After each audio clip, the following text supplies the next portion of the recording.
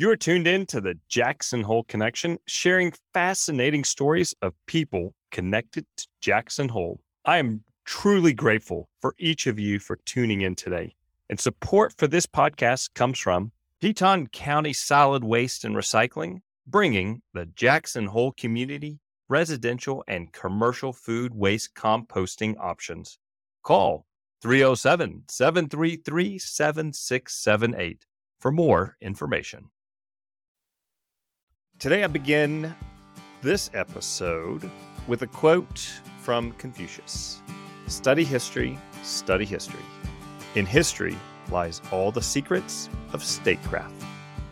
And welcome to episode number 244. And my guest today is Peter Linn, a multi-generation rancher and outfitter right here in western Wyoming. Peter's roots go back here in the valley to the early 1900s. And think about, how does a family survive ranching and outfitting for so many years in this area? Well, Peter's going to share with us what it does take, as he is now raising the next generation of the Linn family right here in the valley. We also get to talk about where Peter goes for his outfitting and the designation of the forest, which he uses for his outfitting services. So I think if you like a little bit of Wyoming history and the Great West, you will certainly be engaged and enjoy Peter's interview today. Peter, welcome to the Jackson Hole Connection. I am so amped to have you here today and get to hear about your family history and what you are doing to keep your family's ranch and generations still living here in this valley. Well, thanks, Stefan. I'm happy to be here. I'm going to open up the door here. Let people know I tried starting a recording on a first piece of equipment. It did not work. You've been very, very patient with me. We're now on a different piece of software to get this recording going. I appreciate your patience. Some days things work. Some days things don't work. Isn't that the truth? I wouldn't be surprised if you get to experience that in your business. Oh, every day, pretty much. Yeah. Well, Peter, you are one of the few people that are multi-generational that I get to talk to. Give a short brief of where you were born and raised and a little bit of background of your family history, please. All right. Yeah, I was born and raised in Jackson, Wyoming. I'm 47 years old. I am the fourth generation, and we live here on our family homestead in Wilson, Wyoming. There is a fifth generation. I have a 6-year-old daughter, and hopefully she's going to take up the reins when I'm done. My great-granddad homesteaded in Jackson in 1905. He'd showed up 5 or 6 years earlier, and it took him a couple years to get homesteaded. And my granddad was born here. He inherited a big chunk of the ranch, and his sister inherited the other chunk. And my dad and his brothers and sisters were able to buy it from their parents, and here we sit. That's beautiful. Maintaining and keeping a ranch alive has got to be way more difficult than just passing down a house. Oh, absolutely. There's something to do every day. And, like I said earlier, like ranching in Jackson Hole, it's not a great place. There's just such a long winter. You really can't grow very many cows, and then it's probably a little bit difficult to grow very much hay. So it's always been kind of anything you can do to hold on to your ground in Jackson Hole has been ranching, and outfitting has always been a part of what sustained my family and allowed us to stay here. And you are now carrying on that tradition of outfitting. I am. Yep. Our current outfit is called Pendergraft Outfitters. A couple years ago, we bought a new permit from a great old guy named Paul Gilroy. And so we have some of our old permits and a few new ones, and we have a main camp up in the Buffalo River in the Teton Wilderness. What permit did you buy from Mr. Gilroy?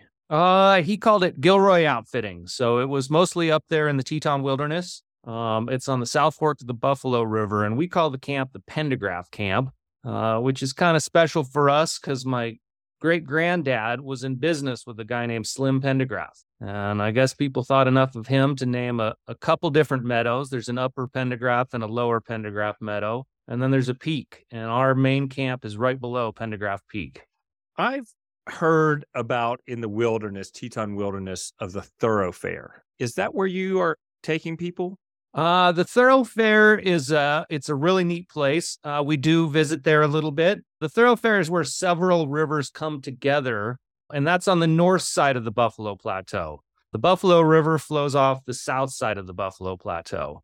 The thoroughfare is where the Thoroughfare River and the upper part of the Yellowstone River meet, and I think that in the old days was probably where a lot of trappers meet, which is probably why they got the name the thoroughfare. Do you still trap? Is No, that still allowed?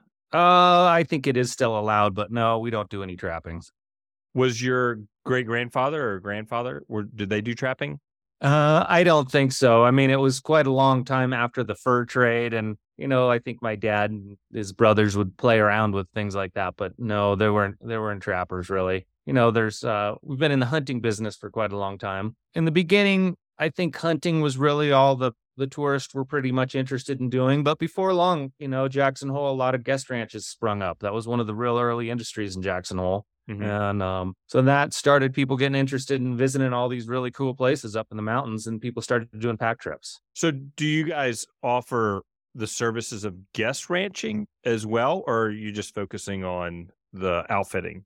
That's a good question. Our family is involved in a guest ranch. It's called the Linn Canyon Ranch over in Victor, Idaho. And myself and my mom and dad and my aunt and uncle were kind of put that together. At this point, my aunt and uncle just own it. But we do have a guest ranch in the family. But, in the end, it's all sort of the same. You're just welcoming people to Jackson Hole and showing them some of the cool things to see here. I've been to a few weddings over there. It's a magnificent spot. Yeah, that was really fun. When my grandparents decided they were going to sell the ranch on this side and move over there, because it's a little warmer over there. Not much, but a little bit. Maybe you can grow a garden a little easier. And then my dad and his brothers and sisters got together and they bought the ranch from on this side from their parents. And that's why we're still able to be here. That's beautiful. Now let's talk about outfitting. Has much changed in the world of outfitting from when your great grandfather and Slim Pendergraft were doing it to now when you're doing outfitting? Compared to everything else in this world, I don't think very much has. The gear has maybe evolved a little bit. We have coolers and things like that. But for the most part, the saddles are really similar, doing pretty much the same thing. They didn't have chainsaws or anything, and we don't either. Well, let's clarify that. When you're out in the wilderness, you can't you can't use a chainsaw. Yeah, we are just blessed in this country to have such a big wilderness system and to be able to go into a place that's relatively untrammeled by humans and doesn't have motors and doesn't have, well, sometimes there is a cell phone, unfortunately, but Maybe it doesn't for have yours. wheels, and it's really a pretty primitive place to visit. What's it like for the type of trips and the length of time that you would take people out now compared to when your great grandfather and grandfather were taking people out? Well, the stories that we hear about my great granddad, and we have some old brochures and stuff from when he was doing it, they would do 2 30-day hunts a year, and people would come from around the country on to the end of the railroad over in Victor, Idaho, and they'd get a ride over Teton Pass in a buggy or maybe on a horse. And they'd come to our ranch here in Wilson, and they'd get outfitted and load up the wagon with all the supplies as they need. And they'd head off up into Grand Teton National Park, or before it was a park, or up into the Teton Wilderness, and they'd do a 30-day hunt, and they'd probably get several of the different species along the way. And share with some folks what some of those species are that they would have hunted. I think probably the most popular one, even back then, was hunting elk. This is a Mhm. famous place to come hunt a big elk. But there's also, great mule deer, sheep, moose, maybe even bears. I don't think there was a lot of grizzly bears. There might have been, but I think they would hunt a black bear. And was there a period of time when the bison, they would not have seen any bison, or do the bison make it that far back into the wilderness of where you are? I don't know about that. I don't know if there would have been bison in the valley at that point or not. Uh-huh. At this point, we don't really see them. We see them when we're driving up to the trailhead, but we don't see them up in the mountains. Okay. Of course, we are on the south side of the Buffalo Plateau, so at some point there must have been some buffalo up on top of it. Good point. Yeah.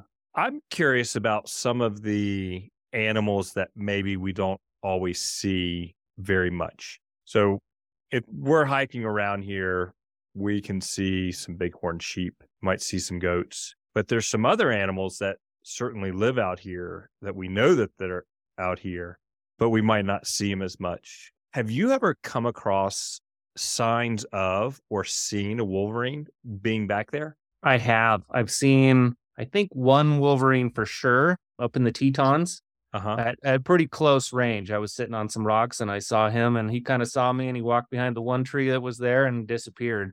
Hmm.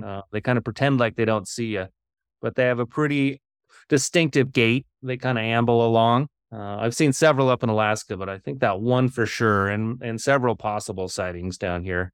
I think you're one of the few people that I've ever spoken to that's actually seen a wolverine.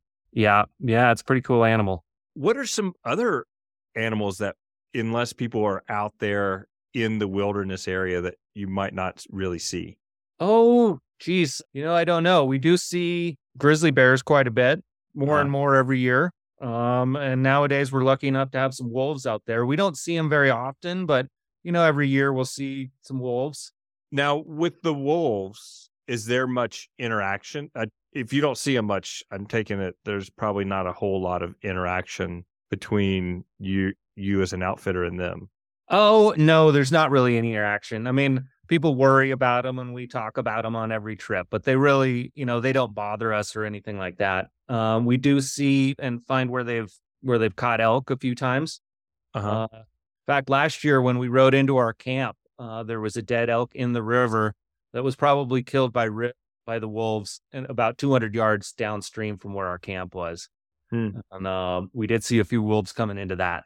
And what do you take with you for protection against the wolves if you were to have a interaction with wolves? I don't worry about anything with wolves. Wolves don't attack people. It's not a problem. Okay. We do have to be pretty careful with the grizzly bears. So we take a variety of things. We'll have certainly some bear spray. We'll have some dogs with us, and those are usually kind of give us some early warning. Grizzly bears don't prey on people either. You just have to be careful not to surprise them. So, you just travel like you should be traveling in groups and making noise so you don't come around the corner and surprise the bears. Mm-hmm. And then, we'll usually have a pistol along too. And does it make a difference traveling with a dog so you don't surprise that bear? Oh, the dogs just have such a good nose. A lot of times our dogs have told us there's bears way, way before we've ever seen them. Mm-hmm. Sounds like I should hike more with a dog. Yeah. I have an Airedale Terrier that I take with me as my bear dog. And in the wintertime, she's also an avalanche dog at the Jackson Hole Mountain Resort. Oh, really? Yeah. Are you involved with some stuff out there at Jackson Hole Mountain Resort in the winter? I am. Yep. That's my winter job is on the Jackson Hole Ski Patrol. Are you? Okay. So again, jack of all trades, you got to do something in the winter to survive. Yeah. Every successful outfitter's got a job in the winter as well. Uh-huh. Okay. Now, where else are you taking people for your trips? So over the years, we've collected several permits. My dad's original permit was mostly in the Tetons from the Idaho side. So the west side of the Tetons, all the way from the Yellowstone line down to Teton Pass. And so we do several trips a year over there. A lot of those trips end up being hiking trips, and they're horse-supported hiking trips. We like to go down the Teton Crest Trail every year. Mm-hmm. But the Tetons, they both have a fair amount of people in them, and they're also a pretty high elevation sensitive place to go. So we try to take a few less horses than we do on some of our other trips. So the hiking trips work quite well there. And then we like to visit the Gros Ventres every year. We mostly go off the Gros Ventres River up into Crystal Creek or the head of the Gros Ventres. And it's just such a different range from both of the other ones we go to. It's just a really awesome place to go every year. And then the main place we go at this point is the Teton Wilderness, kind of the north end of Jackson Hole, just south of Yellowstone. Yeah. When you're taking people in the backcountry, what does the experience look like if people were to look at it from the 10,000-foot view? What would they see with your outfit taking people out into the wilderness? I think what people would see if they could see it from the 10,000-foot level is it just slows down. Life sort of slows down, and you start, appreciating some of the things that just kind of breeze by on a normal day. We like to do at least a 5-day trip. In the past, we've done quite a few shorter ones, but at this point, at least 5 or 6 days. And the first day or two, you might kind of be wondering what's next, what's next. And after a while, you can just relax and be in the wilderness Mm, or to notice some of the things that you don't notice on a normal busy day in town. I'm sure slowing down a little bit makes an experience of what you are offering far more enjoyable than thinking about what's next, what's next. I think so. Certainly a lot of the people that have come with us on trips, and a lot of people come back and do many, many trips. They always end up doing longer and longer trips. At this day and age, people visiting the West, they need to see 6 different national parks in one week. And I think what they really want to do is just get out there into the wilderness where it's quiet and they can't hear their phone ringing and just relax a little bit. Well, I think there's a big difference between what you said, seeing 6 different parks in a week time versus experiencing one park in one area like what you're doing for a week period. I certainly think so. To visit Yellowstone, to see some of the places up there is so different in the backcountry than looking out of a window of a tour bus. Oh, for sure. Think about what we get to do here in the spring and the fall. We just wrapped up the opportunity where the Bradley Taggart Lake road had, from there all the way up to Signal, that road is closed. And the difference of the experience of riding your bike or walking that road is so different compared to if you're just driving through there. Yeah, yeah. What a difference a month makes, Go there in the 1st of June and try to ride your bike up that road. It's amazing. And you can't blame them. Everybody wants to come and see this. It's a beautiful place. I'm curious to know, what age do people begin going on a pack trip with you all? And up to what age would somebody go with you? That's a good question. We have an insurance policy, and I think that says 6 years old is the earliest, but it depends. Some people, like my daughter, has been going on in there since she was 1 years old. So Mhm. she's 6, and this will be the 6 years in a row that she's been going in. And then it depends. If you take care of yourself and get lucky, there's been on some really cool trips. 2 years ago, for instance, we had a trip with some great friends, did about 100-mile loop, and everybody was over 70. And there were some bumps and bruises, and it wasn't always pretty, but did a pretty awesome trip and made it to over 11,000 feet and saw several different rivers, and including the very top of the Shoshone River.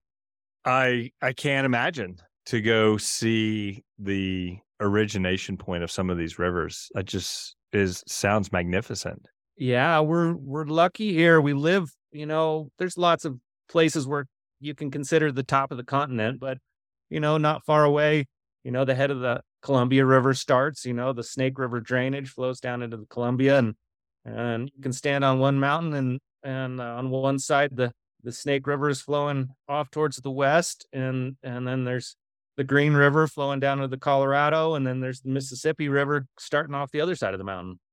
Man, I gotta get back there. Yeah, yeah. There's a really neat mountain over in the it would be the northwest side of the Wind Rivers, and I think it's called Three Rivers Mountain, where all three rivers start off of that. That's And there's lots phenomenal. of tributaries to all three of those different rivers, but it's one of them. Huh. How does this make you feel that you've had the opportunity to grow up in these mountains and now you're sharing them with other people, this experience? Oh, I feel amazingly lucky to be able to grow up doing what I've done. I mean, every day, I'm excited to go to work. And for me, that's kind of the secret to life. If you wake up and you're just excited to do what you're doing, it's a lot of fun. Recently, we've expanded to get a ranch over in Kinnear, Wyoming, just on this side of Riverton. And that's had all kinds of new challenges, learning to farm a little bit. What are you learning to farm over there? Oh, I just planted about 40 acres of alfalfa and grass. So we have about 80 acres that we can grow enough hay to get through the winter on. Okay. And so we're learning to be farmers. How's that going so far? It's been a challenge. It's been an adventure, but I think we got there. And looking at the forecast, I might even get a little bit of rain this week. Yeah, it does look like it might rain a little bit for sure. So is there a difference between your riding horse and your pack horse? And do you use horses or mules? My family has really traditionally been on horseback. Uh-huh. There's a lot of outfitters around that like mules, and I have several of them, and I do like them quite a bit. But for the most part, we're riding horses. And sometimes there's horses that are way better at riding or way better in the pack string. But the most useful horse does anything you want it to do. So our best horses will do either one. And when you're back there, how many people are you taking per guest? And Well, that's another good question. We do several different kinds of trips. Mhm. So we do our horse-supported hiking trips, and that we can have a few more people because we don't have to worry about having too many horses.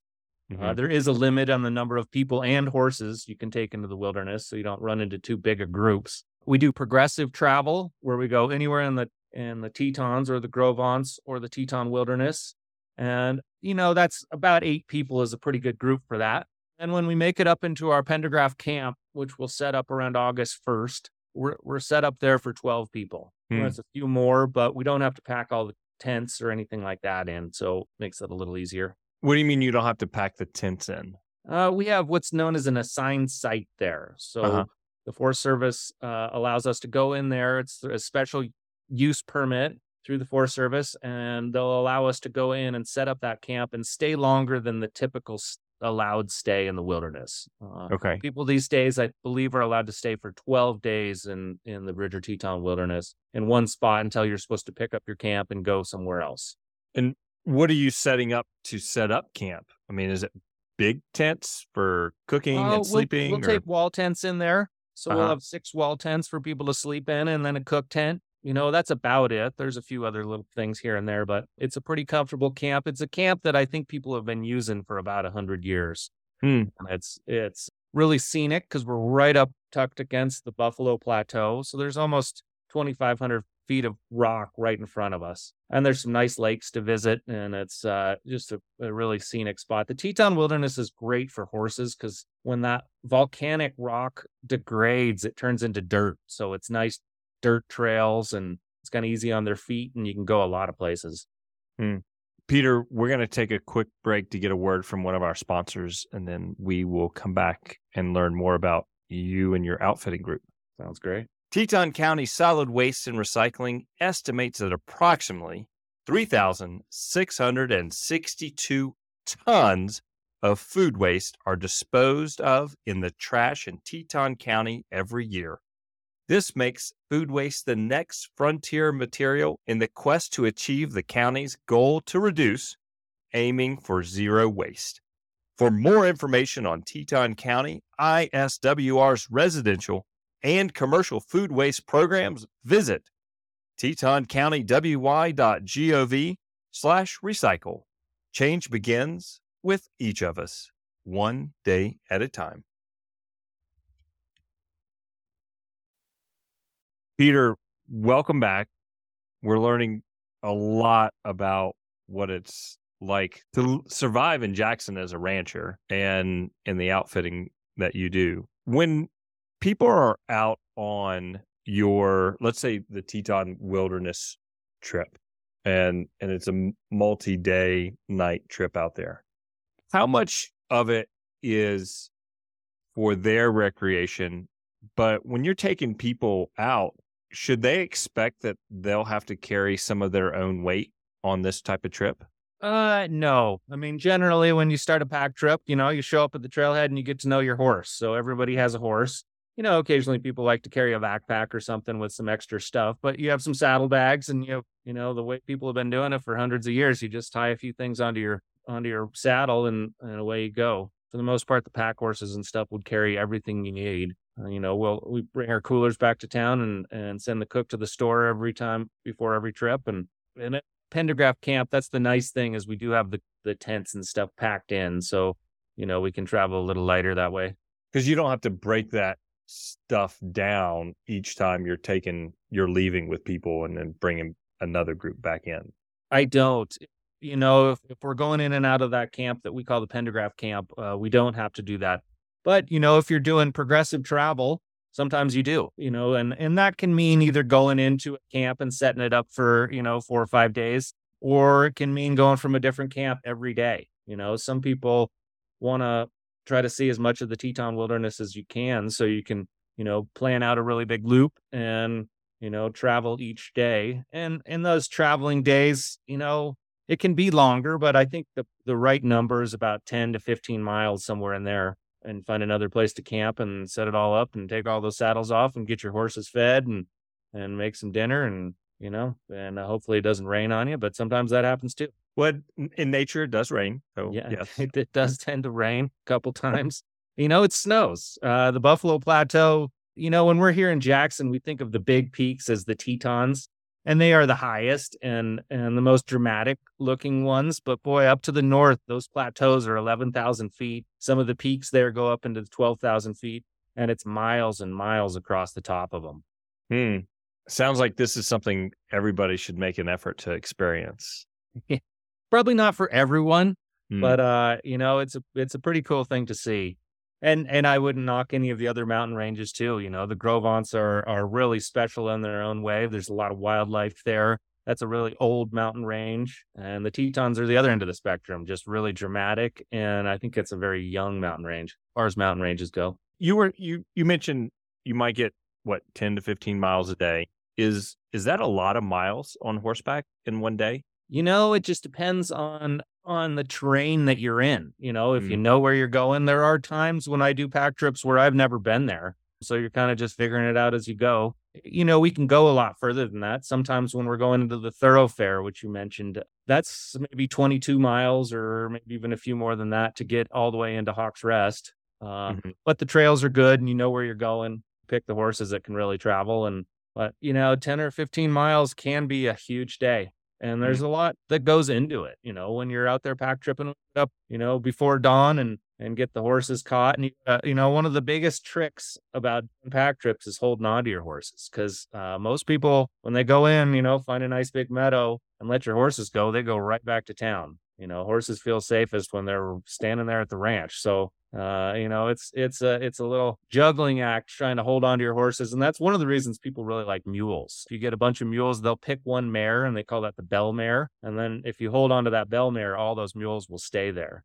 We typically use horses and not too many mules, but our horses have done it a lot, so they can feel comfortable in a lot of different places. But we hobble most of our horses. So you tie their front 2 feet together and then they can move around. And, you think it's really going to slow them down, but every once in a while, they'll go 20 miles with those hobbles on. No way. Absolutely. Yeah, they get really good at them. And we try really hard not to make that happen because, some of them are really good at it, and then they'll take a horse that isn't quite as good at it, and it'll kind of bugger up his ankles a little bit. Have you woken up before when you're like, where'd my horses go? Oh, absolutely. Yeah. And it's a desperate moment. It happens less and less, but certainly when I was younger doing this, I started really kind of taking over right after college. I went to school up in Alaska, and that's sort of when I took over the outfit from my dad. And yeah, I've had many times when I wake up and there's no horses there. A lot of people like to put bells on their horses so they can kind of wake up in the middle of the night and hear the bells and they know their horses are still around. I don't. The bells kind of keep me awake, so I don't use bells, but pretty quick when you wake up and your horses are gone. I would imagine so. And it can be a long walk. We're really lucky with our Pendergraft camp, which we do spend, not most of our time, but a lot of our time. The horses don't leave there. It's kind of a box canyon, and we're camped at the bottom end of it, and there's enough grass, and they just feel comfortable enough there that they'll stay for a long time. Horses need to eat and they need to drink, but more than anything, they want to feel safe. It's almost so you want somebody to stay up all night watching the horses, make sure they don't go off on you if you're not in the Pendergraft camp. Yeah, finding that employee is a little tricky. Yeah. Well, nobody probably wants to stay up all night. Yeah. I'm not doing that. No, I wouldn't want to do that. When we're out there, we'll always have some horses around, so tied up at night. When we get into a camp, we'll start feeding them right away. So we'll have some of those horses will go out and eat for a couple hours, and they'll come back in and stand around all night. And then in the morning, they go back out and get their breakfast. And so we've worked out a pretty good system, and we don't have too many runaways. What's it like finding people to come and help you operate these outfitting trips nowadays? Are you able to find people? I've been pretty lucky to have some great people that have come along. For some people, it's sort of, a bucket list. They want to come to a summer and see a lot of places, spend a bunch of time on horseback. It's a lot more rare for us to find people that want to make this their living. What an amazing bucket list to fill, to spend a few months out in the wilderness area. I think it's awesome that you're still able to find people, because it seems though in today's labor market, it seems harder and harder to find people that want to get their hands dirty a little bit.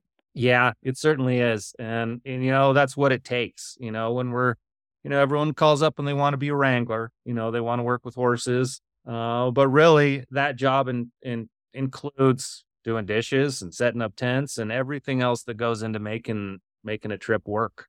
Mm-hmm. And yeah, we've been pretty lucky to find some awesome people that are ready to, roll up their shirt sleeves and go to work. And how old were you when you started helping your dad with outfitting trips? I don't think when I was a really tiny kid, we went out very much, but I remember my first pack trip was with my grandparents when my grandma was still alive. And I think I rode with her on her saddle. And I can vaguely remember it. At least I've heard the story enough times that I remember it, that I lost my boots and I didn't say anything. So we had to go back down the trail looking for my boots. And that was when my dad's camp was up in Bitch Creek over on the north end of the Tetons. Mm-hmm. And then I think when I was 10, 12 in that region, I started helping my dad every summer, spending most of my summer vacation out with him. And then I went to school up in Alaska. And after that, I almost stayed up there, but then I decided I needed some more horses in my life. So I'm back here and we've just been buying them and buying them. Now we have way too many. Too many horses? Well, horses are not easy to keep around. They take a lot of work, but we have all winter long, we have way too many. And then when we get to the summer, we don't have quite enough. Do you keep your horses on your ranch in the winter, or do you guys ship your horses off to a winter pasture? We've always pretty much kept them around here, at least quite a few of them. We do have a few cows that we keep around the ranch as well. But a couple of years ago, we got the opportunity to buy a place over near Riverton in Kinnear, Wyoming. Right. And it's a lot warmer place and a lot less snow over there. So this last couple of years, we've been shipping our horses over there and our cows. And it's a little different. I think almost for the last 120 years, my family's been hooking up a team of horses to go out and feed the animals every day, all winter long. And now we're not doing that. It's a little bit sad in some ways. We still have all this, some wagons and some harnesses and sleighs around, and kind of wondering what to do with them. And when you are on these outfitting trips, is it now with your family, all hands on deck? And now that you have your I your wish daughter? it was every trip like that. And we're getting closer to that. My daughter's 6 years old and she's not a lot of help yet, but she's getting better and better. And my wife comes on quite a few of the trips, but yeah, I think every year Charlie gets to go on a few more. This will be her 6th year going into camp. So hopefully she can carry on the tradition. Yeah, that'll be beautiful for that, to keep that going. Yeah, she'll, we won't force it on her. Everyone's got to pick their own path, but she'll certainly have that option. Yeah. So what does the summer look like for you? Is it look pretty full? It's going to be an interesting season, with as much snow as there is up there in the hills. We postponed the start of our season, and, our first trips are always into the thoroughfare. And it's a tough trip because it's 20 something miles in. The horses are usually not in shape. You have to make it over Trail Creek Pass, which isn't terribly high, but even middle of June, you'll run into snow up there. And it can also be about 25 miles of bogs to go through. And occasionally the mosquitoes are just horrendous up there. But we get to go in there and fish for some of those Yellowstone cutthroat that are coming up out of Yellowstone Lake and spawning. And almost every trip we've been there, the people have caught the biggest cutthroat they've ever caught in their lives. So that's kind of cool. We're going to start that about middle of June. And then we work with some kids, usually early season, and do a couple kids trips. And then we'll do a few progressive trips. And then we'll go set up our Pendergraft camp. And then on towards fall, when the elk start bugling, we'll go elk hunting. I'm interested to hear, once when June comes around, what your trips are like running in with all the snow and how slow it has been to melt this year. Yeah, that keeps me up at night occasionally, but it is what it is, and something will work out. There's plenty of things you could stay up and worry about. There's always something you can stay up and worry about for sure. Well, Peter, if somebody wants to reach out and connect with you all and set up a trip, how can they do that? We have a website, pendergraftoutfitters.com, and I don't think we're too hard to find around in Jackson Hole area. It's actually a great time to be in this industry because 50 years ago, a lot of people had their own horses and they did these trips on their own, and it was a huge way that people recreated around Jackson, either hiking trips or pack trips. But now a lot of people would like our help, and so it's a popular thing. Well, I'm thrilled that a industry of outfitting has changed so little over the years and is being handed down from different generations and is continuing the course for people to experience such remote areas of our country and see things, the land, as you said earlier, that's really untouched by humans. I think it's phenomenal. It's absolutely a wonderful thing. And it's really special. And one of the things that we really try to convey to everyone that we take out there, that it's extremely important to protect because, there are people that aren't that interested in having all these wild places like that. So, I think for people to get out there and appreciate it, that's what in the end will protect it. For sure. Well, Peter, I so appreciate your time and putting up with all the technical difficulties today. It's been wonderful having this opportunity to talk to you and learn about your outfitting business and the fact that you, in the wintertime, ski patroller, keeping people alive and safe air. My horse for some fat skis. Yeah. From outfitting to skier. It's just what you got to do out here. It's what people have always done. That's what keeps it interesting, and get to the end of the fall and I'm tired of saddling horses in a snowstorm. Like, I just can't wait to get out there and go make some turns in the powder snow. And by springtime, I'm ready to get back on my horse. Oh, I'm sure. Well, you had one quick question. So let's put the skiing and the horses together. Have you ever done the ski joring? No, I have not. Okay. We do ski joring with our kids around the yard. But it's a lot of people get hurt ski joring. Sometimes the horses even get hurt. So no, I don't do a heck of a lot of ski joring, but all right. It looked like fun. I think you got to be a brave person to get out there and get hauled by one of those horses and do the ski joring. Yeah, they're going pretty fast. And I have some good buddies that are good at it. And, some of them actually won some money doing it. Good for them. What I like when I'm skiing is gravity. Not only is it the law, it's a real good idea. That sounds fair. Well, Peter, thank you so much for your time. You enjoy your day and keep on carrying on the tradition of your family history. Thank you. All right, Stephen. Thank you very much. Have a good day. Well, all righty, sir. Thank you. Okay. Good luck. Take care. Bye. To learn more about Peter, Linn, and Pendergraft Outfitters, visit thejacksonholeconnection.com, episode number 244. Thank you, everybody, for listening today. Get out and share this podcast with your friends and families, Instagram and Facebook. If you know of somebody that would like to be a guest, send us their name. We'd love to have them. Take care, everybody. Look forward to seeing you back here for the next episode of the Jackson Hole Connection.